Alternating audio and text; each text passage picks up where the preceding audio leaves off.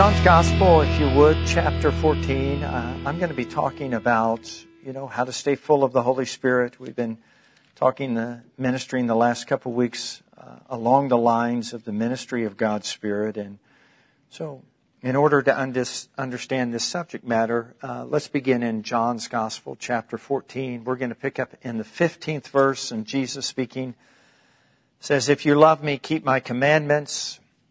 I'll pray the Father, and He will give you another helper, that He, the helper, may abide with you forever. The Spirit of truth, whom the world cannot receive, because it neither sees Him nor knows Him, but you know Him, for He, the helper, the comforter, the Holy Spirit, the Spirit of truth, He dwells with you and will be in you. I will not leave you orphans. I will come to you."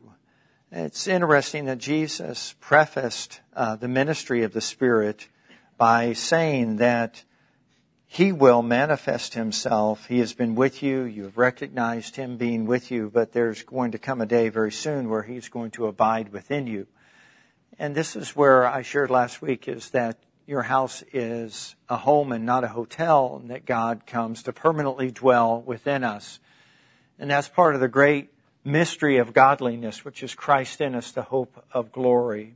And I know that many of you who enjoy a good mystery understand that mysteries aren't meant to stay mysteries. Mysteries are meant to be solved. And one of the ways that we understand Christ in us, the hope of glory, is by understanding the truth of who the Holy Spirit is, so that we can identify Him at work and then we can yield to Him accordingly. So Jesus basically is saying, up until this time, you've recognized and seen the Holy Spirit working through me, but there's coming a day He's going to work through me, work through you just like He's working through me. He's going to be in you. And even though I have to depart, and even though you don't understand understand the necessity of my departure, you will, because when the Spirit of truth comes, He is going to teach you. He's going to lead and guide you.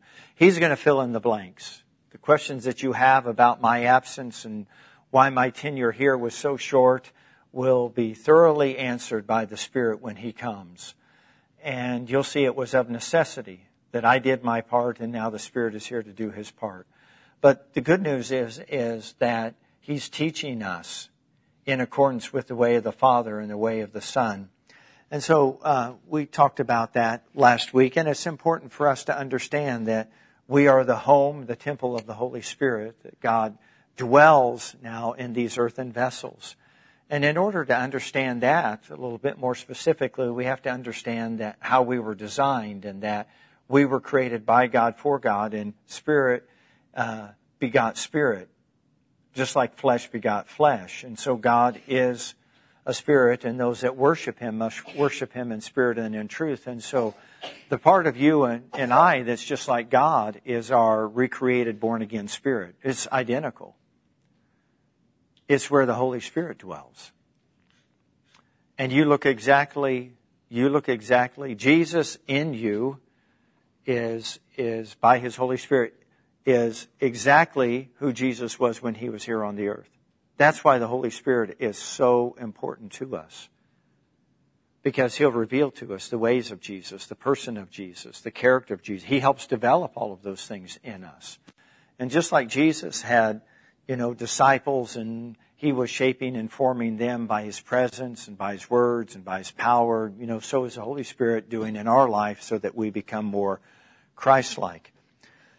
And so Jesus was preparing the disciples and, all believers for what God had prepared for them. And so if you just turn back to the Gospel of Luke, I want to show you that in Luke's Gospel, chapter 24, after Jesus' resurrection, He makes a very important statement and gives some instruction to His followers. In verse 49 of Luke's Gospel, chapter 24, Jesus said, "Behold, I send the promise of my Father upon you, but tarry in the city of Jerusalem until you are endued or filled or clothed with power from on high." So endued, clothed, or filled, they're all synonymous. They mean exactly the same thing. But notice the promise the P is capitalized. So Jesus is, once again, after his resurrection, saying, I made a promise to you when I was with you in the upper room that you were going to experience the power and the presence and the ministry of the Holy Spirit. But in order to do that, I need you to take a step of faith. Now, let me go back to John's Gospel just for a minute, because I started off by saying Jesus said that if you love me and keep my commandments, then, and then he stated the person in the ministry of the Holy Spirit. So now he's going to give his followers, his disciples, a commandment. And commandments have a way of proving or solidifying someone's love.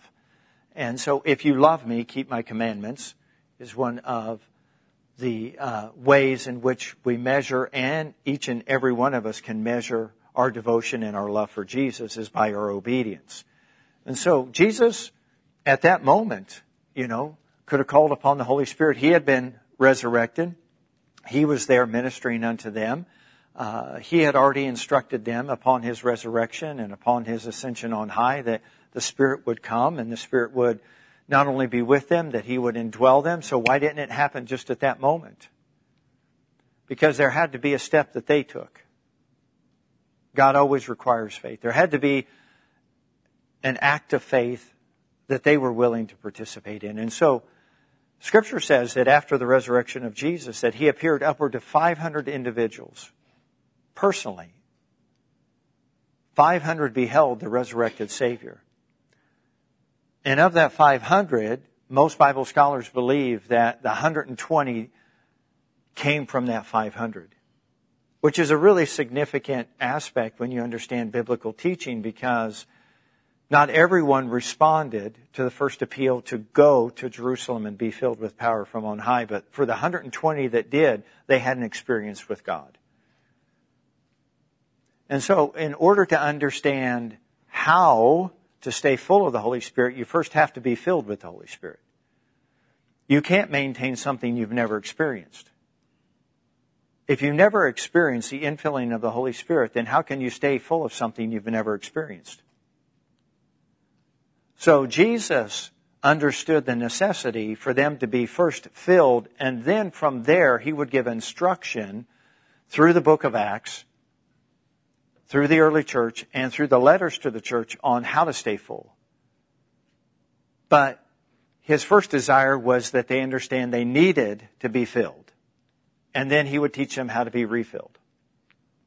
And we understand that principle from a practical standpoint, but just apply some of those principles that you understand from a practical standpoint and apply it to your spiritual life. In order for your vehicle to be refueled, it first has to be fueled. But then the fuel that was in it dissipated, and so it had to be refilled. And so the same principle is true in the Spirit.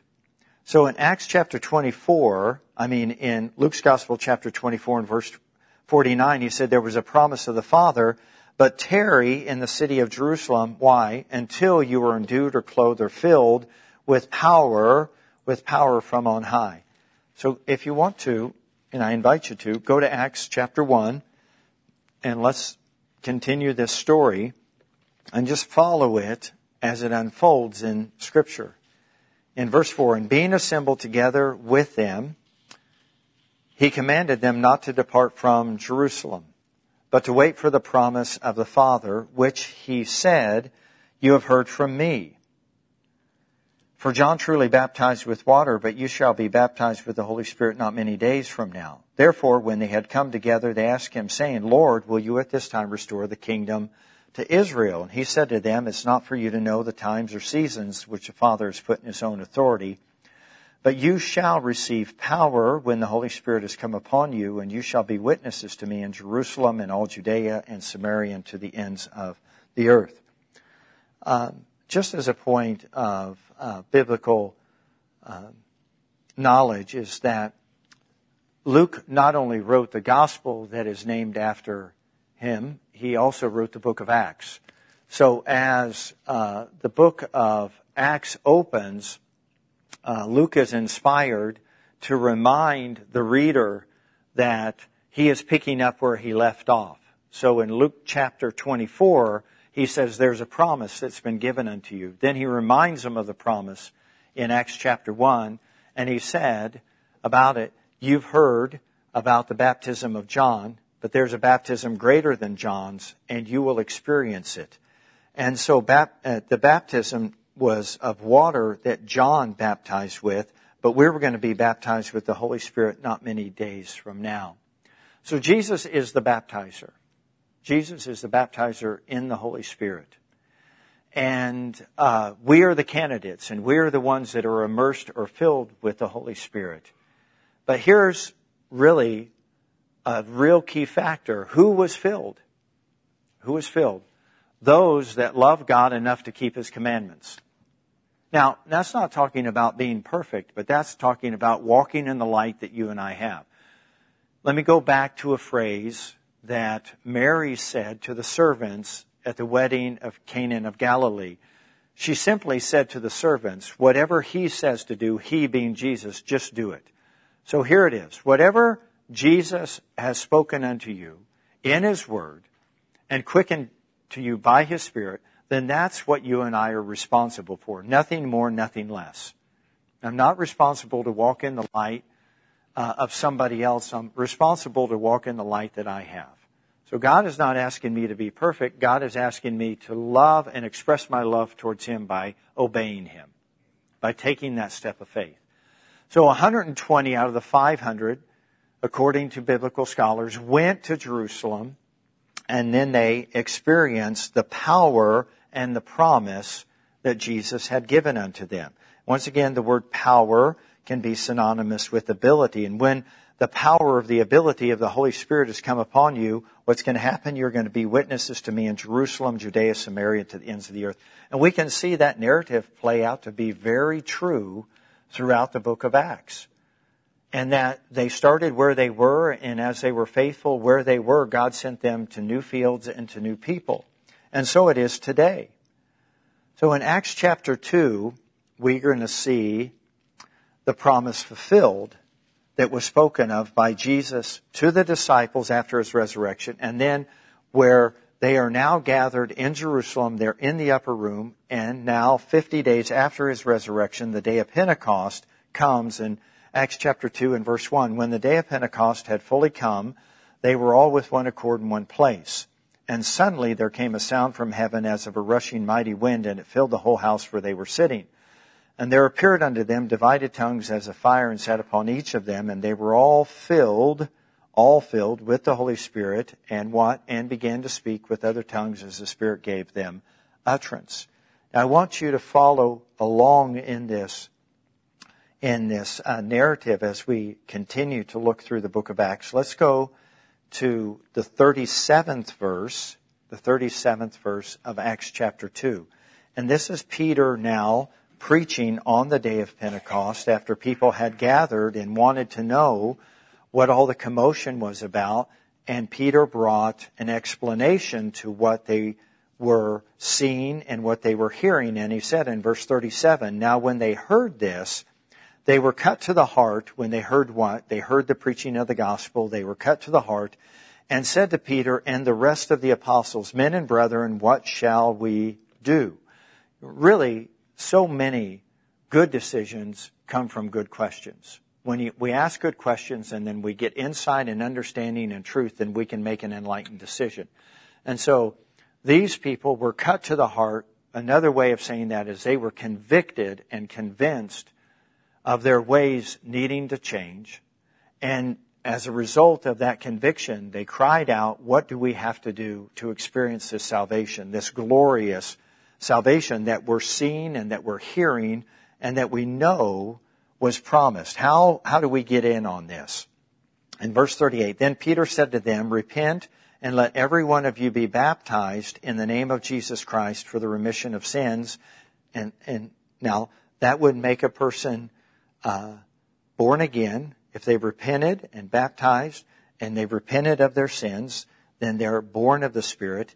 And notice what he says then, and that conjunction is very important, and you shall receive the gift of the Holy Spirit. Notice what he said in verse 39. For the promise is to you and to your children and all who are far off, as many as the Lord our God will call. And so some dispensationalists, which means those are people that divide Scripture into timelines, believe that the day of Pentecost is exclusive to that dispensation or that timeline. Well, if that's the case, then we have to tear verse 39 out of the Bible. If it was just one time for one group of people to birth the church, then it wouldn't be an ongoing story through the rest of the book of Acts, would it? It would only be that people on that day of Pentecost that were filled and no one else is filled. That's like saying, people were born again on that day. People were baptized on that day, but no one ever can be born again or baptized again. That's bad theology. It's bad dispensationalism. It's bad interpretation of Scripture. Because if a person can be born of the Spirit and baptized in the name of the Father, Son, and Holy Spirit, then definitely they can still be filled with the Spirit. And all three of those are a work of God's salvation and a work of grace. So if one has been done away with, all three have been done away with. But the good news is none of them have been done away with. Amen. The promise of what? The fullness of the Spirit, the person of the Spirit, indwelling, empowering us to be a witness, to help us, to comfort us, and to be to us what Jesus was to the disciples, is an ongoing promise generationally. It's not for a generation, it's for all generations. It's not just for mom and dad, it's for their kids and their kids and their kids and their kids. It follows every genealogy around the world because Jesus is globally Lord. He's Lord of every nation, every people group, every tongue, every tribe, every kindred, every ethnic group Jesus is Lord over. He purchased all of the world with His own blood. And He wants all of the world to be born of His Spirit, to be filled with His Spirit, to be led by His Spirit. And therefore, in order for us to be refilled, we first have to be filled. You have to be filled. Let's continue the story. Are you guys okay with this? Acts chapter 4. Let's jump ahead. In verse 8. And this is after a notable miracle had taken place, and Peter is giving a report to those who have questions. In verse 8 it says, Then Peter, notice the next word, filled with the Holy Spirit, said to them, Rulers of the people and elders of Israel. And then he gave an explanation as to how this miracle transpired in the man who was sitting and begging alms at the beautiful gate. And then the conclusion of him sharing the truth of God's salvation, and that through the faith and in the name of Jesus that man stood before them whole. Notice what they perceived in verse 13. Now when they saw the boldness of Peter and John and perceived that they were uneducated and untrained men, they marveled and they realized that they had been with Jesus. How in the world are they going to realize that they've been with Jesus unless they're doing the things that Jesus said to do? And Jesus said that these signs would follow those that believe. Jesus said, the works that I do, you will do also, and greater works than these. So if we're going to fulfill the Great Commission, it's going to take faith. And if we're going to do the works of Jesus, it's going to take faith. And faith is what pleases God, and faith is what allows the Holy Spirit to come and begin His work and His ministry through each and every one of us. Because we receive a promise by faith. We walk in the light of God's Word by faith. The 120 went to Jerusalem by faith. They went to the upper room by faith. They waited on the Lord by faith. And their faith took substance, and they were all filled. And your faith and my faith, once again, can also create an avenue or a path for God to fill us.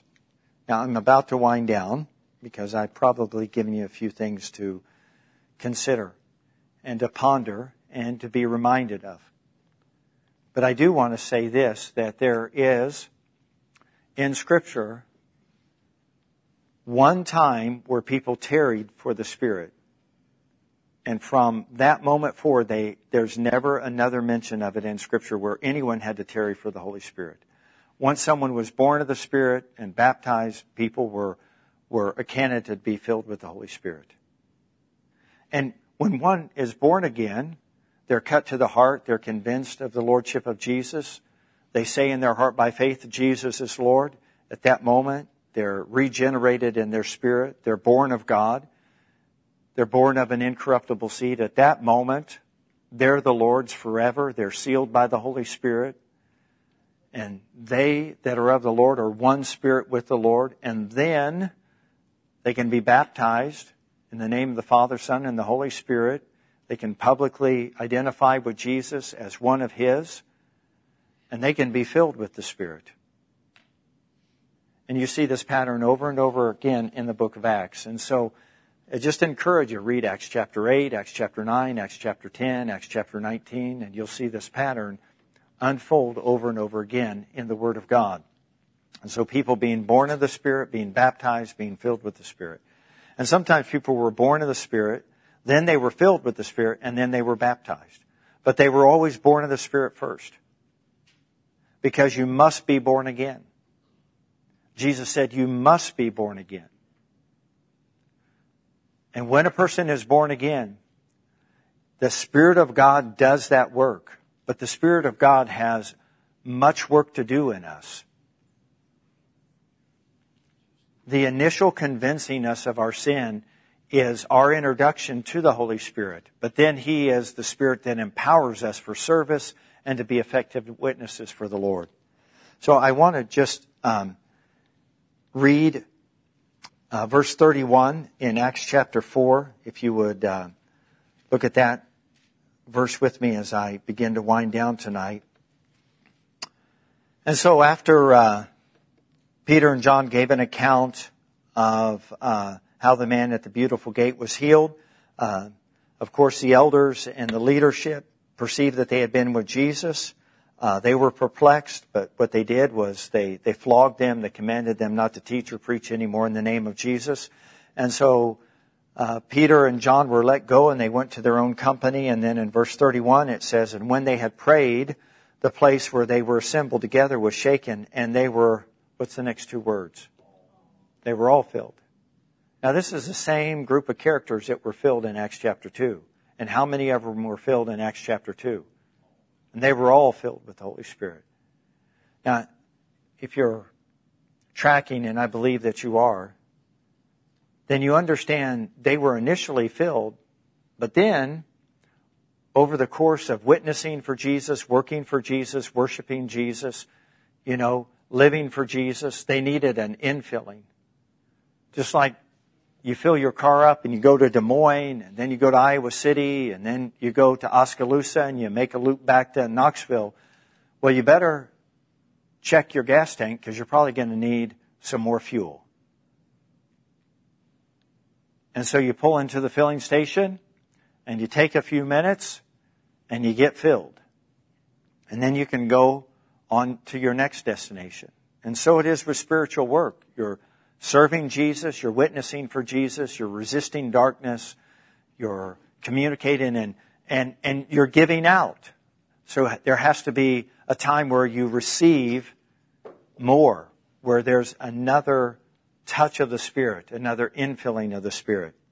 Now, the initial evidence all through the book of Acts of those that were touched or filled with the Spirit was that the evidence, the overflow of the Spirit in their life is they spoke in an unknown tongue. And let me just remind you, that is unknown to you and I, but not to the Lord. Not to Him.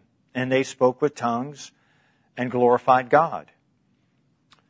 And so I want to encourage you that just as God gave you a new birth, He gave you a new commandment, He gave you a new testament, He can give you a new tongue. And sometimes we get hung up on the evidence, but I'm going to finish by saying a couple things that I think will put everything in perspective tonight to help you to really understand those that are filled all have this in common. Number one is, I know once I make this statement, it'll help you. Desires determine decisions. You look at the major decisions in your life, things that mattered to you, that had meaning or substance, it was all desire-driven. John Osteen tells a story of when he met Dodie. Dodie was his wife, and they were courting, and he had engaged and to her, and so they had set a date for their wedding. And one night they were on a beautiful walk down in San Antonio on the River Walk, and he was holding Dodie's hand. And as they were walking along, Pastor Osteen looked at Dodie and he said, "Oh, for 1,000 arms to wrap around you." And she said, "John Osteen, I don't want to know what you're going to do with 1,000 arms. I want to know what you're going to do with the 2 God gave you." He had a desire to demonstrate and to show, but she said, "What are you going to do with the 2 that I gave you?" Desires determine our decision. Everything that we've read about was desire-based. These people had a desire to express their love for God. They had a desire to obey the commandments of God. They went to Jerusalem. They were filled. They had a desire to witness for God. They had a desire to serve God. They had a desire to be used by God. And all of those desires drove their decision. So what am I saying? Hunger has everything to do with being filled.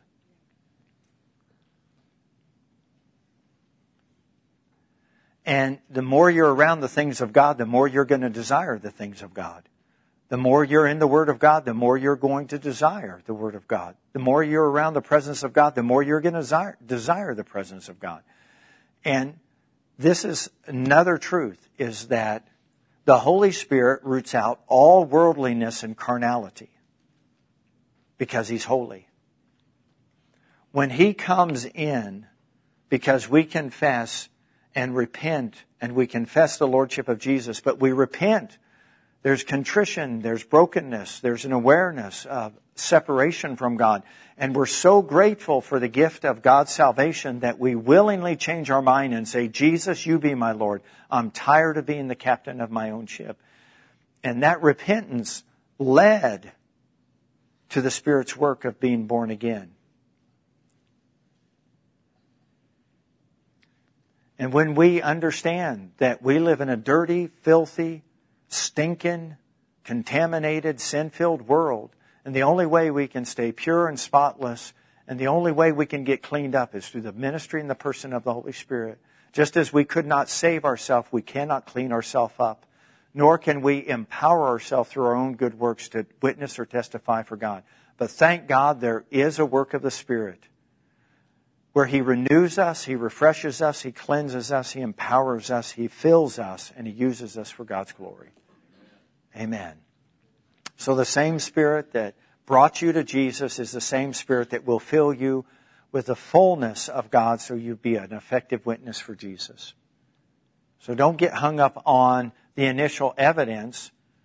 You have a desire to serve the Lord. Have you located that desire? Do you have a hunger and a thirst?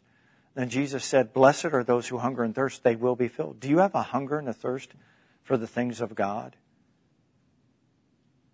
For His ways, for His plans, for His purposes? Then that's what we see in the book of Acts. Hungry and thirsty people. People that are making decisions based on God's godly desires, not worldly desires.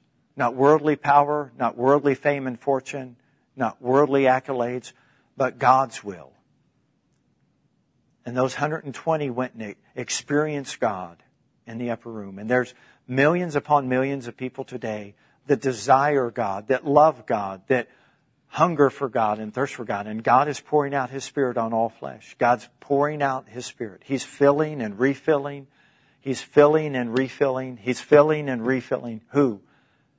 Those that are making decisions on godly desires. Those that hunger and thirst for righteousness. Those that are expressing their love for God. Those that desire to keep His commandments. He gives us the ability by His Spirit to do it. Thank you for listening to today's message. We hope that it encouraged or inspired you to God's best. If you have any questions about today's message, need prayer, or would like to learn more about Living Word Fellowship, please call 641-828-7119 or visit us at lwfknoxville.com.